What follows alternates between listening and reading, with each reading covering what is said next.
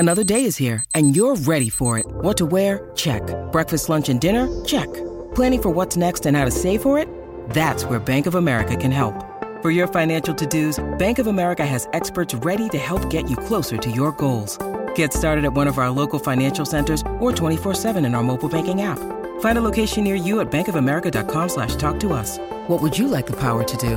Mobile banking requires downloading the app and is only available for select devices. Message and data rates may apply. Bank of America N.A., member FDIC.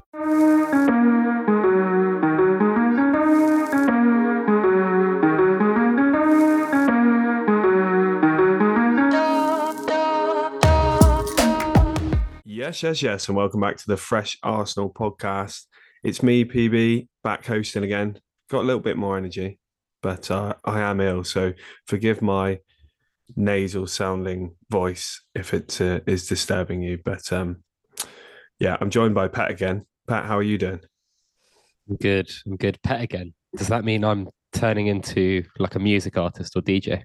It does sound a bit like that, doesn't it? How have you been? Freezing, isn't it? I played on Friday night, -3. I've got to say it was some experience, and it's probably what has led to me being ill. Yeah, I'm playing tomorrow, which is due to be the coldest day of the year. Coldest day in like however many years as well. It's supposed to be lows of like -6 in London. So I genuinely don't remember it ever being that cold.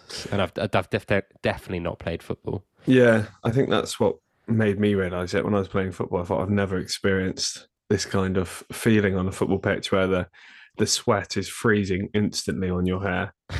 That was a new one, but there we go. I mean, Arsenal have been playing some games whilst we've not been doing podcasts, and clears throat for the first time.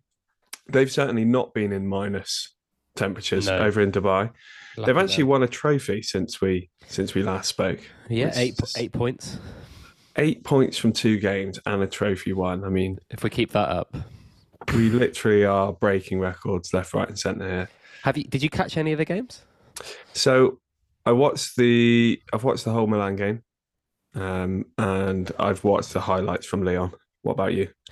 I watched maybe 30 to 40 minutes of the Lyon game in the background, and then I maybe watched about 30 minutes of the Milan game. My main takeaways were the Lyon game was very much looked like a training game, didn't it? And the Milan game felt a bit more intense. There was a couple scuffles and stuff like that. But the one standout to me was actually Fabio Vieira looking quite good. And I'm interested to hear whether or not you think the same, because he looked a lot sharper to me than he has done in the season. Yeah, I mean, seeing as I watched the whole Milan game, let's talk about that a bit more. But we beat Lyon 3-0, some good goals. Vieira, of course, scored in that one as well. And then one on the penalty shootout that followed a 3-0 win. For those who don't know, there is a penalty shootout after every game in this Dubai Super Cup that we have now won, that saw teams get an extra point. So not only did we win both games, 3-0 against Lyon, 2-1 against Milan, we also won on penalties. So good signs there. But yeah, I think in the Milan game, I guess the first thing to note is the lineup, because I guess if people haven't been taking close attention to our pre-season, they may be surprised to learn that Ben White started, for example, in this game. Thomas Partey started. Partey, of course, featuring heavily for Ghana just a couple of weeks ago in the World Cup. And White, of course, leaving for personal reasons, but has joined up with Arsenal and started this game. So we had Karl Hein in goal, but we had a back four of White holding Gabriel Tierney. We had Partey, Lokonga, Ødegaard, and then Vieira and Nketiah Nelson. So a lineup that's not probably too far, Pat, from what we're going to see on Boxing Day, you think? Maybe Xhaka comes in. I don't know what will happen with Saliba, but obviously the goalkeeper, Saka, should come in now that England have left, and Martinelli. But apart from that, there was a bit of a structure there. And I guess that was the first thing I noticed in the game, that it looked very like Arsenal that I remembered pre-break. They seemed well drilled, well structured. players sort of playing the appropriate role. Vieira playing on the right side in this game, and we talked about his position on this podcast a few times, and I've always said I think that position, at least until he gets more accustomed to the Premier League, could be where he has the most impact for Arsenal. And we'll come on to transfers, but it is interesting because we had seemingly been looking at a backup for Saka, hadn't we, in the market?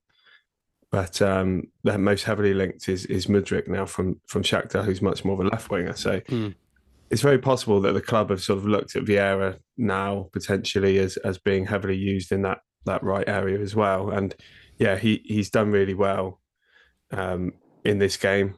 I took a few notes as I was watching it, and a couple of notes on his name. Good movement, got much more involved than we've probably seen him in some of the real games so far. So hopefully that's something that continues into the actual football. But certainly promising signs for him. I mean, what do you think, Pat, on in terms of his position and where we might see him mostly in this second half of the season? I think he likes being central, but he is a final third player. And I know this is a weird similarity or comparison, but a lot of people talk about Phil Foden being kind of this link 8 or this kind of midfielder. And I've kind of looked at Phil Foden a lot more in more of a winger attacker sense. Like, he's played a bunch of false 9 for Man City. Like, Pep wants to use him on the flanks and as far forward as possible. I think that's for a reason, because he gets goals and he gets assists and he's very dangerous in and around the box. I kind of feel the same about Vieira. Like, when we've seen him drop deep and try and link play, not that he's bad at it, I just think that he's the guy that receives the ball in the final third and makes the final pass, rather than the guy that does the pass before that, if that makes sense, whether it's Odegaard or Partey or Xhaka or even Lokonga at times. And yeah, I just feel that maybe, and I know we've been linked with a central midfielder as well, but like, maybe if a central midfielder comes in as well and a left winger, that means that maybe Smith Rowe gets some more central minutes. And if that means that Vieira gets more of his football on the right-hand side, it kind of makes a bit of sense to me. And look, we've seen, I know we always compare Arsenal to City, but we've seen City use Bernardo Silva, Riyad Mahrez, and a bunch of players out on the right side. But like, Mahrez and Silva are completely different players, right? One is very much more your midfield winger. One's more your kind of forward winger. So I don't... A lot of people have been thinking about having a direct replacement for Saka in terms of skill set and having comparable skill sets. But I think it's fine having him out there. And hopefully he can showcase some of his quality in the season. Yeah, it's going to be really interesting in terms of who we do go for. I'm sure we get a forward in, particularly with the Gabriel Jesus injury. But there are options there for people to move around and perhaps even it be beneficial, like for Vieira, for example, to play more minutes on the right. Our left wingers in Smith Rowe and Martinelli. Martinelli could, of course, play through the middle a bit more as a central striker. Smith Rowe's even been used there as a false 9. Smith Rowe could play attacking midfield. But I guess just a note on Smith Rowe. I don't believe, unless he came on late yesterday, I don't believe he played at all. And we talked on here on the last one about I think you asked me how excited I was for him to come back. And I said, I'm not particularly excited because I don't anticipate him actually probably finding fitness. And I just wasn't confident that he would be really back. And yeah, he's not played in either game 1 minute. So do you think the pressure of getting him back fit quickly has been reduced by the fact that England and Brazil have both gone out quite early, and the fact that we're likely going to see a winger in January as well? But we've talked about this before on the podcast about moments in people's careers, and this was a window of opportunity for him. in terms of having these preseason games where, Saka and Martinelli are coming back earlier than expected, probably, but they're not back for both of these games. And Smith Rowe wasn't. If Smith Rowe had started both of these games and played really well, we could have kicked on and gone from there. I just worry, particularly if we're bringing in another left midfielder. Smith Rowe, yeah, I'm not sure. I really, really want it to work out for him, but it is really concerning in terms of what's happening from a injury point of view. And I really hoped that this sort of mini preseason would be his chance to start the season and come into it. But I've not seen any sort of quotes on him or anything, Pat. I don't know if Arteta's commented on it. On Smith Rowe? Yeah. He said that he's been very close book about it, but he has basically said they're working him back to fitness. I mean, just on your point, I think it was always a long shot that he would have the capacity to start first game back against West Ham, who are I would have always thought that Arteta would play Reece Nelson ahead of him in terms of, even if Smith Rowe had gotten some minutes in these games, I really do think that he wouldn't have started, just because it's a big risk, right? I do think that the fixture that probably is earmarked for his return is maybe Oxford United on the 9th. We've got West Ham at home. I don't know if you chuck him in for the first game back. That seems a bit crazy. Brighton away. Maybe you could see him getting some sub minutes there, but again, not sure. And then Newcastle at home, that's probably going to be one of our biggest games in January, in a very tough January. So I don't think it would have been feasible to see him start any of those games. I think it's a big ask for someone to come back from surgery, basically, and go straight into the first team from a Premier League perspective. I kind of expect him to come back for that Oxford United game. I'm still excited by it, but yeah, like you, I wish it would have come a bit earlier. Yeah, it's just whether there's that room then. If we're still on, I don't think we're going to win the title. But if we're still on title pace and our top players are still firing, how much can you get him into the mix again? But hopefully, I mean, fingers crossed. As I say, I would have really hoped to see him in these couple of games, and we have still got Juventus, haven't we? Yeah, back at the Emirates. Is that it before this? That's in 3 days. Yeah. Yeah, so maybe we'll see him have some minutes there. But that will be our last game before West Ham on Monday, 26th, Boxing Day. So I would say my general feel is I felt, considering the main players that were out, I felt fairly happy with our performance and our structure. I would say it tailed off in the second half as we started to make changes. My one concern probably that I would report from the game was our defending. I got a few notes. Holding was turned quite easily, a bit like he was in the PSV game. Yeah. He was turned on the edge of the box and they hit the bar, I think at 0-0 or quite early in the game. Their striker had a free hit. He sort of got between Holding and Gabriel. I'm not quite sure who should have been picking him up, but got between them quite easily, had a free header, should have scored in the first half. So, better quality against us. We might have been a couple of goals conceded in that first half, despite being quite good in the build-up and in attack.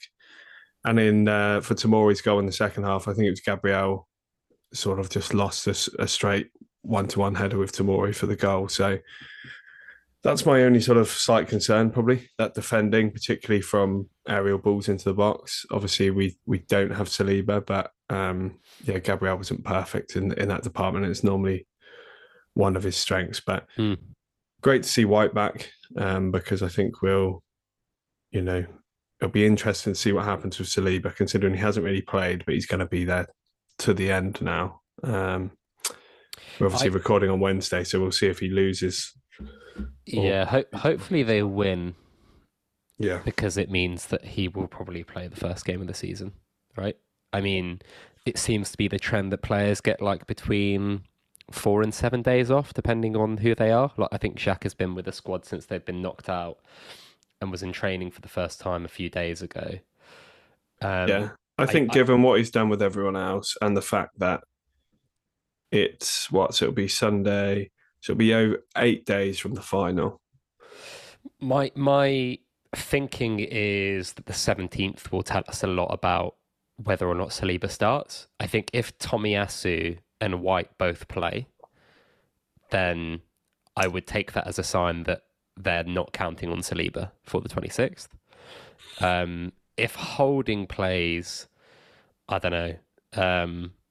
I have slight concerns about playing Holding. I mean, I should be able to negotiate one game with him, but I just think when you've started so well, you just want every potential good thing going your way and every edge you can get. And we both have thoughts on Holding, but I wanted to ask you, what did you make of Eddie Nketiah's performances? Because obviously it's a big chance for him with Jesus out. We haven't spoken since Jesus's injury, have we actually? So obviously that's a big blow, massive blow, because he's probably been our best player and leader from the front, and now Eddie has a big chance in kind of this next run of 10 games or so, I guess. Yeah, the only note I've got on him was I've put Eddie trying Jesus-esque take and turn, mixed results. So I think what I meant by that is I noticed him dropping in, the classic Jesus move, sort of dropping in, then using his body to turn a defender and run and start an attack sort of from the halfway line. I noticed Eddie do that a few times. And I put mixed results because he didn't, he's got a lot more strength than we realise, I think, Eddie, but it's the ability to use your body, I think, that some people just have and others don't. And Eddie's really trying to learn that, because I think naturally that's really something not in his game to take and turn, as I say, but it's something that Jesus really does. I think positive that he's clearly seen that and probably been coached to do that, because he can see that the striker in the system sort of adds value by doing that. I think it's going to be a case of there's obviously going to be a quality drop-off from Jesus, but I just hope that I think he's got the right mentality. I think he's got enough raw ability to, so long as we don't lose another one in that front three. I'd like to see Saka and Martinelli either side of him in pretty much every game, because I think once you change two of the three, we may lose something. Then I'm going to get behind him and really hope that he can bring it into the Premier League, because we're going to need him to. And I don't sense from the rumours that we're going to look for a central striker because of Jesus' injury. It does seem like we'll still go for that wide player, and I think it'll be a case of if Eddie isn't delivering sort of throughout January, then we may well think about a short-term option if there's something there, depending on how Jesus' recovery is going. But I think he'll certainly get January to try and impress, and I think he probably deserves it. Ultimately we fell short at the end of last season, but he did as best as he could, right? Like he was one of the reasons he surpassed expectations for sure. Yeah. What about you? How are you feeling about him? I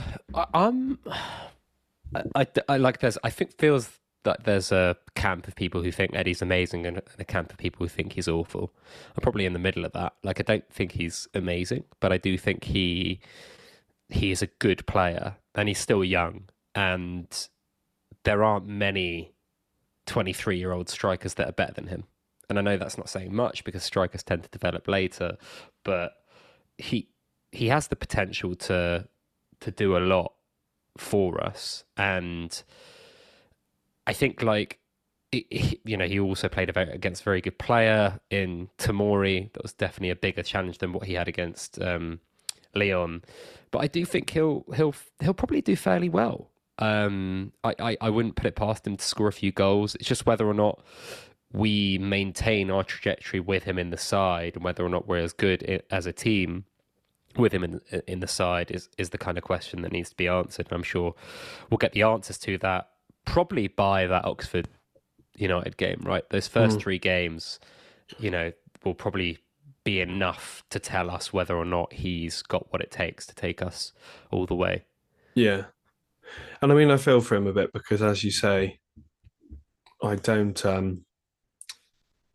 You almost can't win unless Arsenal do incredibly well in quite a tough schedule whilst Jesus is off. Because even if he scores at a better rate than Jesus, which I think is very possible, because Jesus's goal scoring really dried up, people will look at however we're playing and say that we're missing the other ingredients Jesus had. So it's going to be really difficult for him to win everyone over for sure in this period, especially with the games we've got. Hopefully we can make some signings in other areas that just make us in general stronger, and put us in a better position to come out of the spell without Gabriel Jesus in top condition still. But I'm trying to think of examples when, injuries have kind of allowed us to find another player. And basically last season, Lacazette got injured and Eddie went from being a player that I think uniformly everyone at Arsenal thought was leaving. And I mean, everyone at Arsenal in terms of the fans, and didn't really care that much that he was leaving. And then he signed on and everyone was like, you know what, like, fair enough, he deserves it. Big pay packet, but, how much would it cost to replace a player like that and getting two forwards in one window rather than one?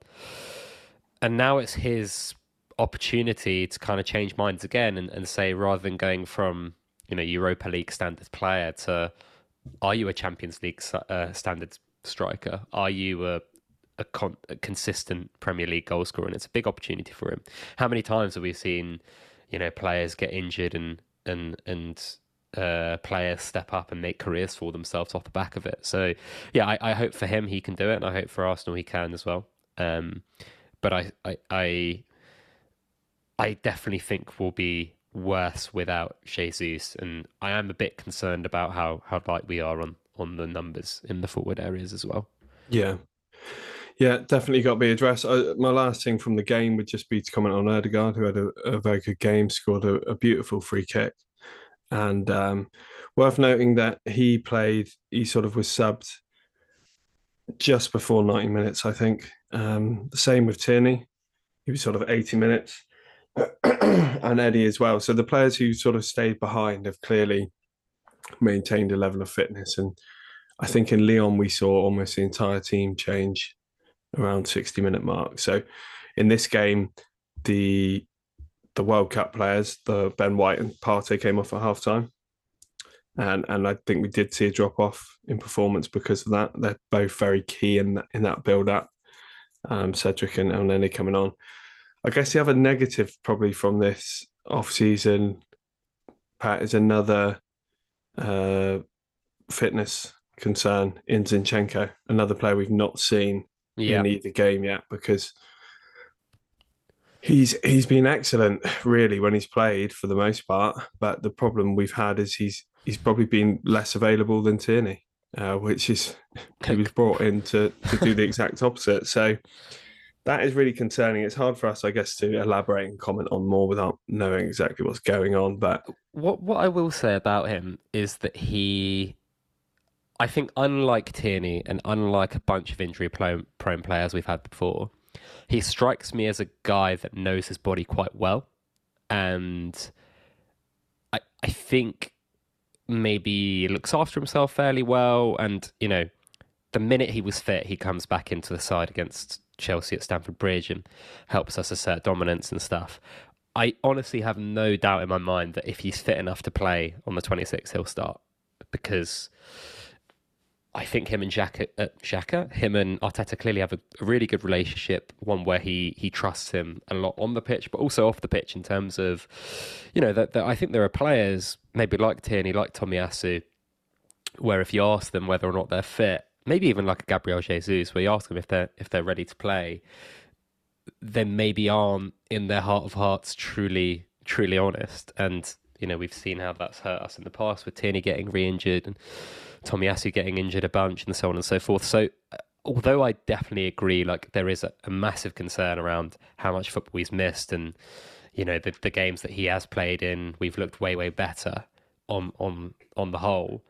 I do think that the fact that he's like on a bike and he's kind of training inside and doing bits of work outside makes me think that I'm not too concerned about him in the running.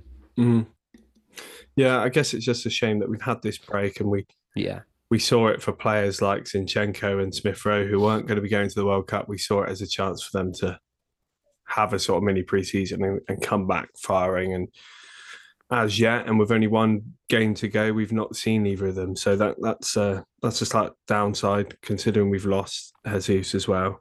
And I think Tomiyasu is going to be quite interesting to see what we do there because, yes, he played for Japan, but off the bench a couple of times, he clearly wasn't fully fit, but it's a World Cup and he helped them get out the group. I just wonder if Arsenal will see his current condition is still injured, to be honest. I don't know. We had the physio after one of the games sort of say we don't have to rush people back this year, like we did with Tomiyasu last year.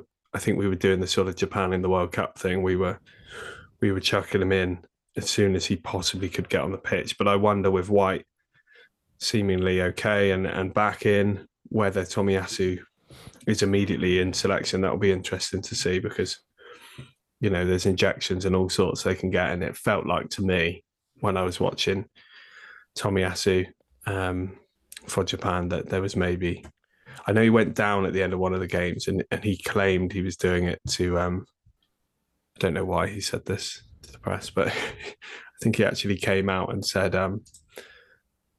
that he wasn't actually injured. He was just trying to break the game up, which was interesting for him to tell everyone. But maybe he was only saying that so that he could get selected for the next game. I just think the World Cup is its thing in itself. So I still have some slight concerns over Tomiyasu's reoccurring injuries as well. So yeah, I'm more worried about Tomiyasu than I am anyone else, really. Yeah. So still some worries, but let's remember we've won a cup and performed very well. And some highlights, particularly in Vieira. Ødegaard very good. Partey came in, looked his usual self at the base there in that first half. So I think there's reasons to be optimistic ahead of the season restart, which obviously is home to West Ham on Boxing Day. I think it's quite nice that we come back to a home game.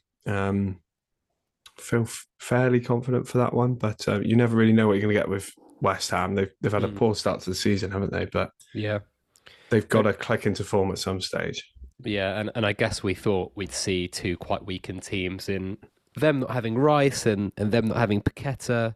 And now it looks like the only person they'll miss is Ødegaard from Morocco.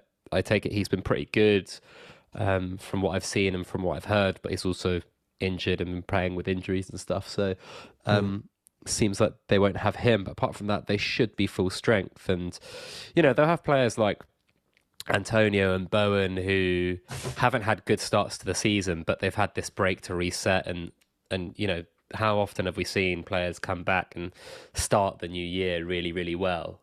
So this could be, annoyingly for us, like it would have been great if we played them when Spurs played them, for example. But it just goes like that, doesn't it? In the Premier League, sometimes you play teams when they're at the absolute bottom of their barrel and they look like they can't do anything and they beat you, and vice versa. You play teams that are on a high and you beat them. So maybe it doesn't matter in the end. So let's see what happens with the West Ham game. I'm fairly confident for it.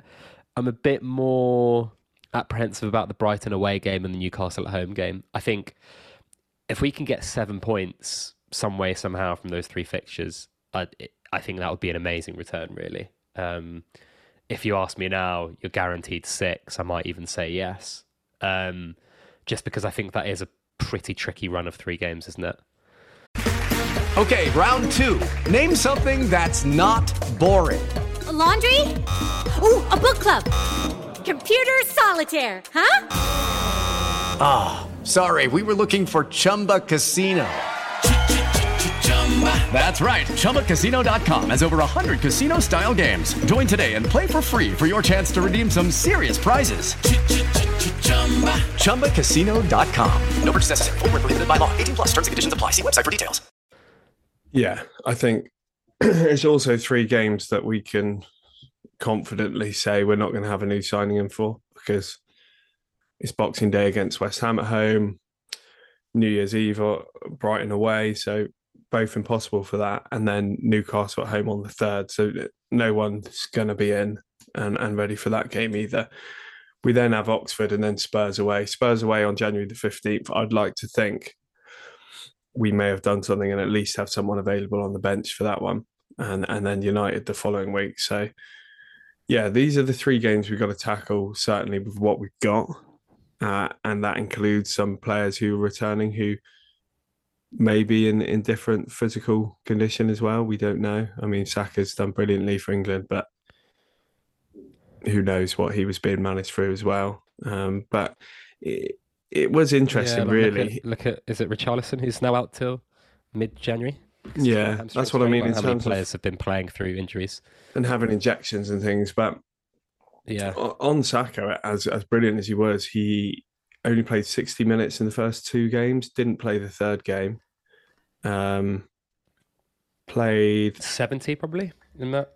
Yeah, then sort of played 70 over a few weeks. So he's played 4 games, not completed 90 minutes at all. And not much travelling either. Like all the games are really close by, aren't they? So, I mean, look, we're putting it in simplistic terms that the kind of mental fatigue of those games is very high. But you think that physically he's okay and just needs a kind of 4 or 5 day reboot before 26th. Yeah, I mean, if anything, I took his performances with England as a real positive, and it was fantastic. We haven't talked about him, but I mean, we all love him. People know I adore him, and been rooting for him in the World Cup, and thought he was absolutely brilliant. Obviously, 3 goals, got an assist in terms of winning the penalty for Kane against France. Should have had another assist for Kane in the first half if Kane just lifted it over Lloris. Yeah. And what I liked after the France game is he sort of got the collective appreciation of the country. It felt I felt most people, even my mates of other clubs who I been drumming on about Saka for years, and they at the first opportunity trying to put him down as soon as they see him do something wrong in classic banter against me. But even they were sort of all collectively after that France game saying he was brilliant and shouldn't have come off at the time. So great to see. He was against an exceptional left back in Theo Hernandez as well. Like, that guy is an absolute steam train. And I think he did very well against him going forward. Like, I think he had him on toast basically the entire game. But then going backwards as well, like we hardly saw Theo go forward. So I think that was a real positive. Should we finish up with some transfer news? Yeah. Transfer talk? Let's do it. You lead with it, Pat, because I think you're more up to date with the transfer talk. All I see is Mudryk. Well, the latest is everyone seems to think that Mudryk's going to happen, right? Ornstein came out saying that he's our lead target. He also said that João Felix is on the radar. He also said that Matheus Cunha could be on the radar, which is interesting. A player that you and I have both liked for a while, actually. We talked about him on this podcast for maybe a couple of years now. There's also been reports from, Fabrizio Romano. I don't know how reliable he is these days because he's basically just fed information, isn't he, from agents and clubs. But he now says that we've kind of cooled our interest in Danilo, the central midfielder from Brazil, which is kind of surprising considering there's been so much noise about that. But I don't. That's something that Ornstein also corroborated in saying that he is not a target as things stands and as he understands things. So that's kind of the latest. Have they sort of said that about Danilo based on him or based on the position? I honestly have no idea. I think it's on him. There's been, again, Tielemans murmurs, but a lot of that is more for end of the season rather than mid-season. So, I wouldn't be surprised if something was announced on that in like March or whatever and we brought him in. But yeah, I mean, we kind of on the the eve of the Jesus injury and the news, and when no one knew what was going to happen, and now he's had surgery, and we know he's going to be out for, at least a couple of games.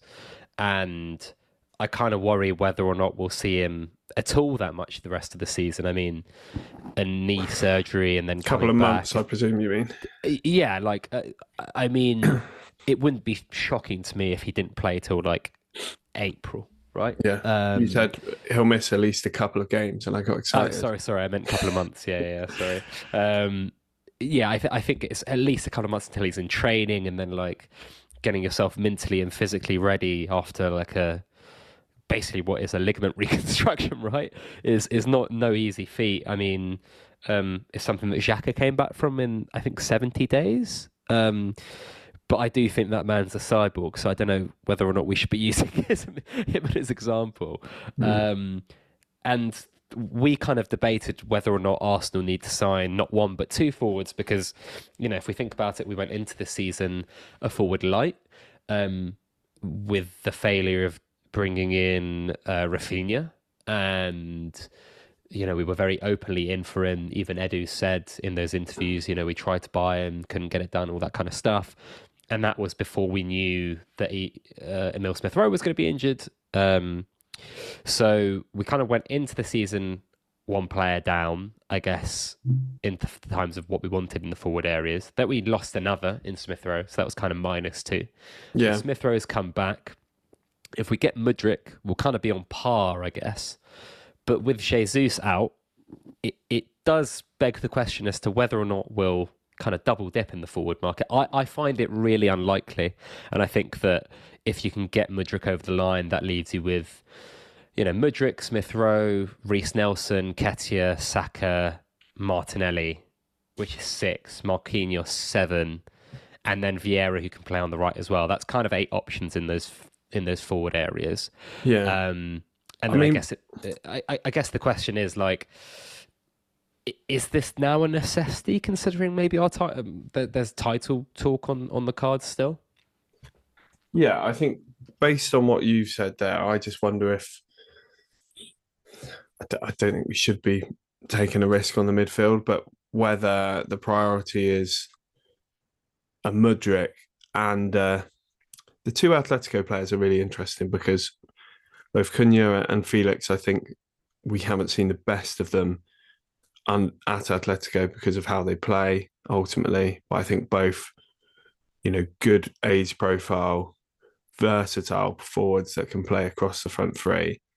But ultimately, both of them can play centre forward. And we've probably seen those rumours come out more since the Jesus injury. And I don't know, they strike me as deals where you could potentially get a loan with option to buy, considering particularly Cunha, who's barely sort of playing for.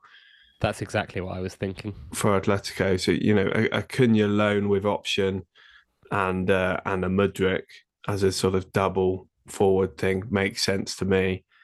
I mean, Cunha's behind really Griezmann, Angel Correa as well. They've got obviously Felix. Who's their other striker as well? There's a lot of forwards there, and they don't play Morata as well. Morata, they don't play attacking football, so he needs a move, Cunha, because he was really good. I saw him quite a lot in Germany, and he's not Jesus level, but I think he's the type of player that can come in, play centre forward, can play left and right as well. He's a tenacious Brazilian forward ultimately, and a loan deal there, plus another wide forward like a Mudryk. Just to make you a bit scared, by the way, I've just gone on FB Ref. Guess who the first player comes up in the similar players to Matheus Cunha? Scared. Who do I hate? Rob Holding? No. Think striker. Imagine if it was Rob Holding. That would be funny and really concerning. Yeah. I think striker. You know him very well. Does he play in the Premier League? No, not anymore. Not Giroud, is it? It's Alex Lacazette. Lacazette, yeah. But actually, Jesus is there in fourth, and Yeah, he can move a lot is there in quicker. sixth. Yeah, who we've been linked with in the past. Lautaro Martinez is there in second, who we've been linked with as well in the past. Yeah. Firmino's there in number 10 as well. So I think if It's you look those at some type of forwards, yeah. It's your Martinez, Jesus, Griezmann, Firmino, those sort of 9.5s, and that's how I think about him, and a player who can also play wide as a wide forward as well. So yeah, it makes a lot of sense. And we were linked to him, I think, before we went to Atletico. So, as is often the case with players we buy, we have been tracking them for years. May have a relationship with his agent. Not sure who his agent is, but obviously Brazilian. I was literally just looking that up, who his agent is. Wondering if it is the one and only. Edu could have links. Jorge Mendes. It's Bertolucci Sport, who are the same agents for none other than our own big Gabriel, Danilo as well, and Bruno Guimaraes, who we were obviously linked with, but he clearly didn't do us a favour there. I'm just trying to look and see if there's any other players that we've been linked with on this list. But, he also manages Felipe at Atletico Madrid, and, so he has a good relationship with them. Yeah, I wonder. And also, looking at some of the players, they also represent Diego Carlos, who recently went to Aston Villa. Guimaraes, obviously, who's recently gone to Newcastle and really lit the world on fire.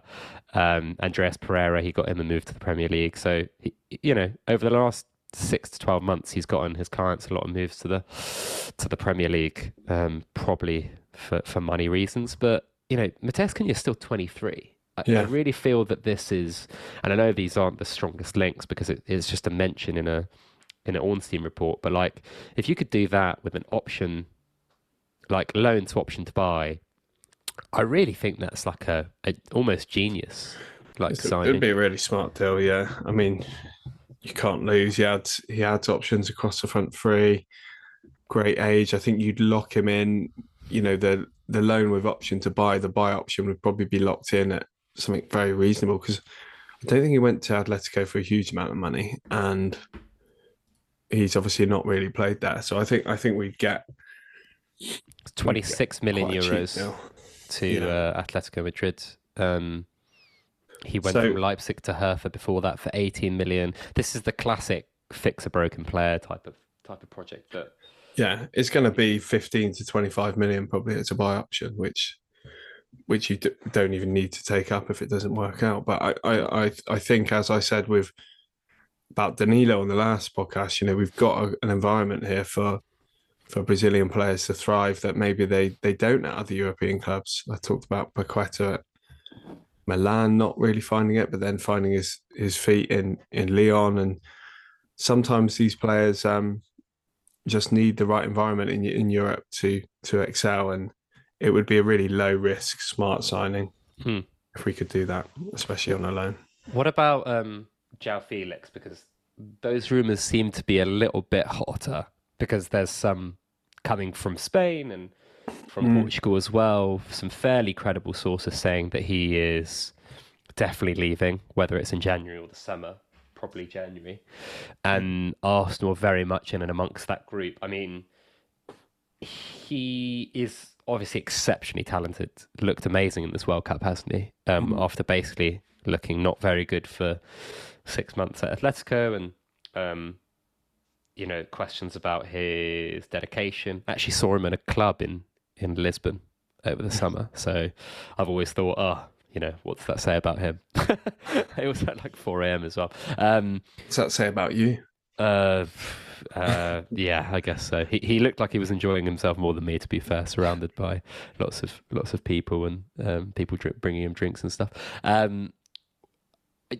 This is a player that I can't see this one happening because of the wages. He's on like £250,000 a week or something like that. He's on a crazy, he's on a big contract. Wow. I don't know what the exact numbers were, but I can't imagine us doing this deal, basically. I'd be suspicious of, as you say, it's a bit hotter in the press, probably just because of his profile.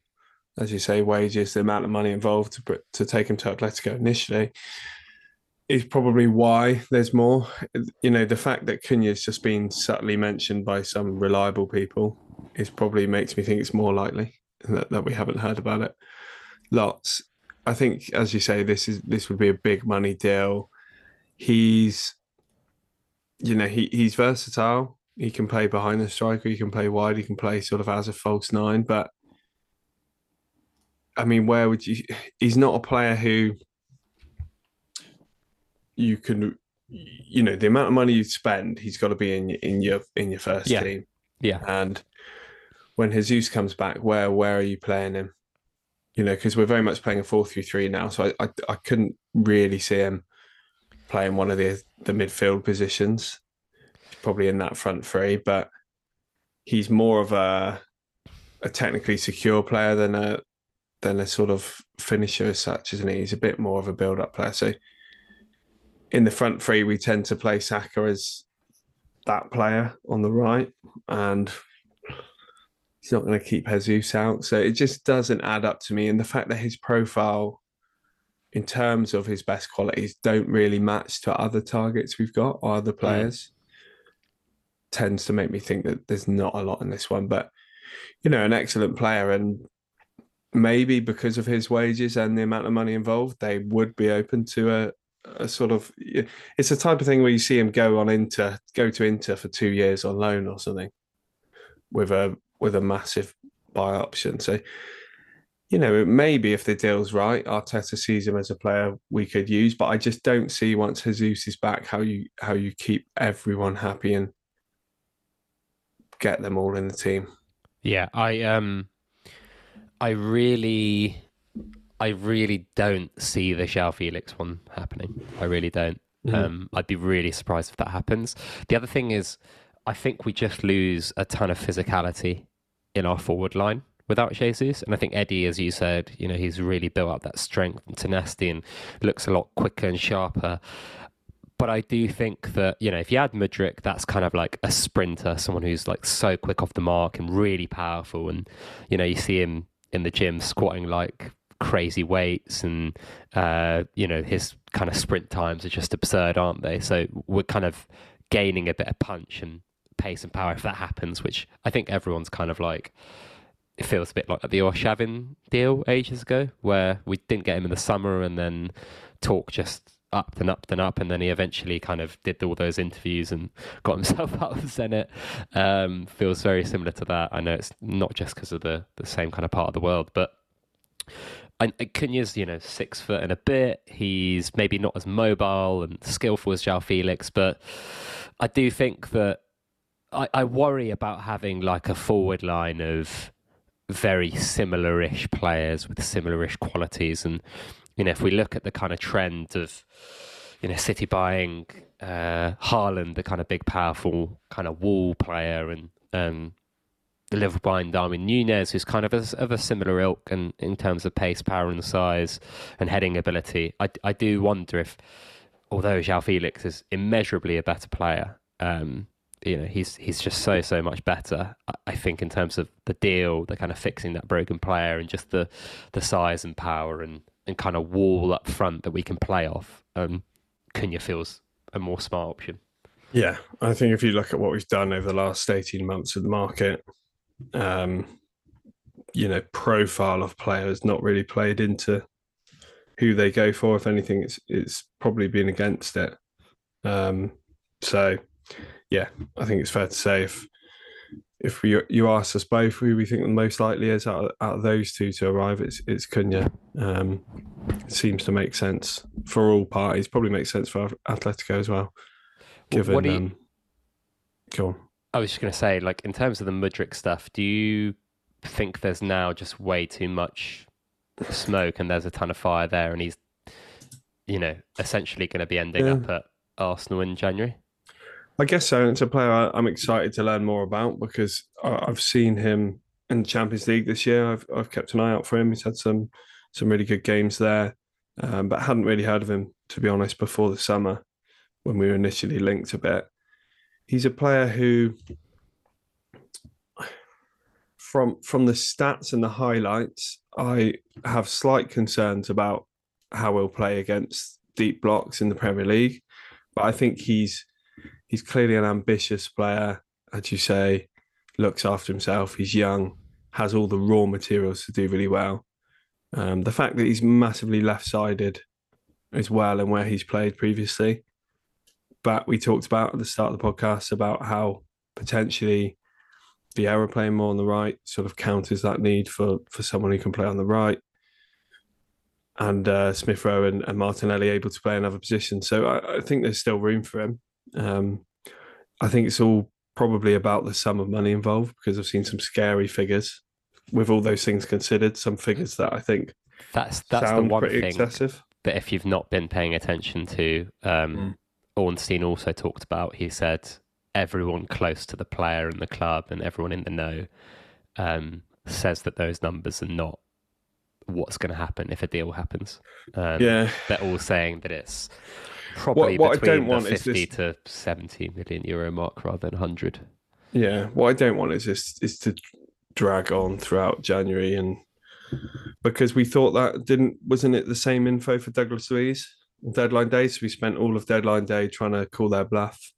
Then they ended up rejecting some quite meaty offers, and to be fair to them, have signed him up to a new contract now. So yeah, I'm a little bit nervous about that one, but I'll be excited if it happens. I just think I think that 15th of January game against Spurs should really be our target, to have someone bedded in, at least have a few training sessions and be available from the bench on, because it's those games that could make the difference at the end of the season. We've seen it be a couple of points, and it cost us last season in the end. Let's make sure that's not the case this time around. But plenty of exciting things to happen. I mean, the Arsenal are back, very much so. Won a trophy, 8 points in 2 games. Transfer rumours starting to flow. World Cup will come to a complete close on Sunday, but for us, England fans anyway, and probably most of you listening, whichever country you support, is probably out by now, because most of them are. So it feels pretty much over to me, and I'm ready to turn my attention firmly back to Arsenal. We have a game on Saturday against Juventus, and then it's the 26th against West Ham. So as I'm sure all you listeners will appreciate, we're heading into a festive period where schedules of recordings are probably going to continue to be a little bit littered around, but we will definitely speak to you before the West Ham and after the West Ham game.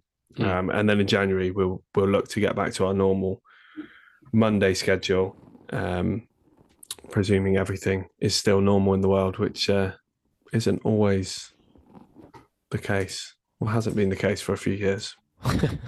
Yeah, don't give us any bad foreshadowing. I just was putting on like a Cunha comp in the background, and now I'm convinced we're going to buy him. The fated error, isn't it? But I feel that like kind of punch and physicality up top, the agent kind of thing, who his agent is, and we've basically been linked with all of his clients. He's probably a friend of Edu's or something like that.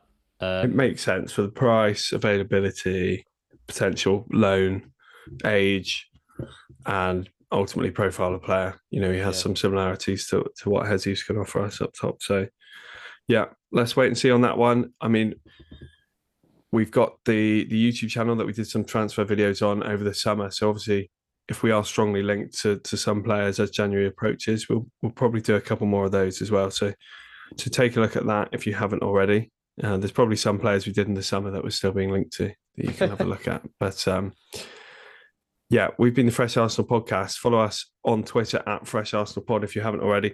And please subscribe, because whenever we drop a podcast over this festive period, it means you can listen to it immediately. So there'll be more on fresharsenal.com as well, covering the transfer news as and when it comes in over this crazy period, which hopefully it will be crazy, but we'll do something sooner rather than later, I really hope.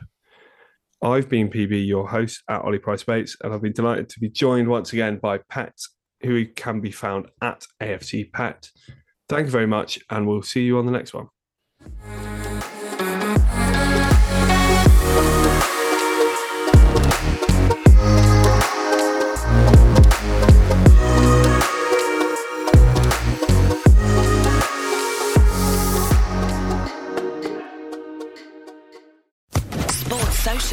Podcast Network.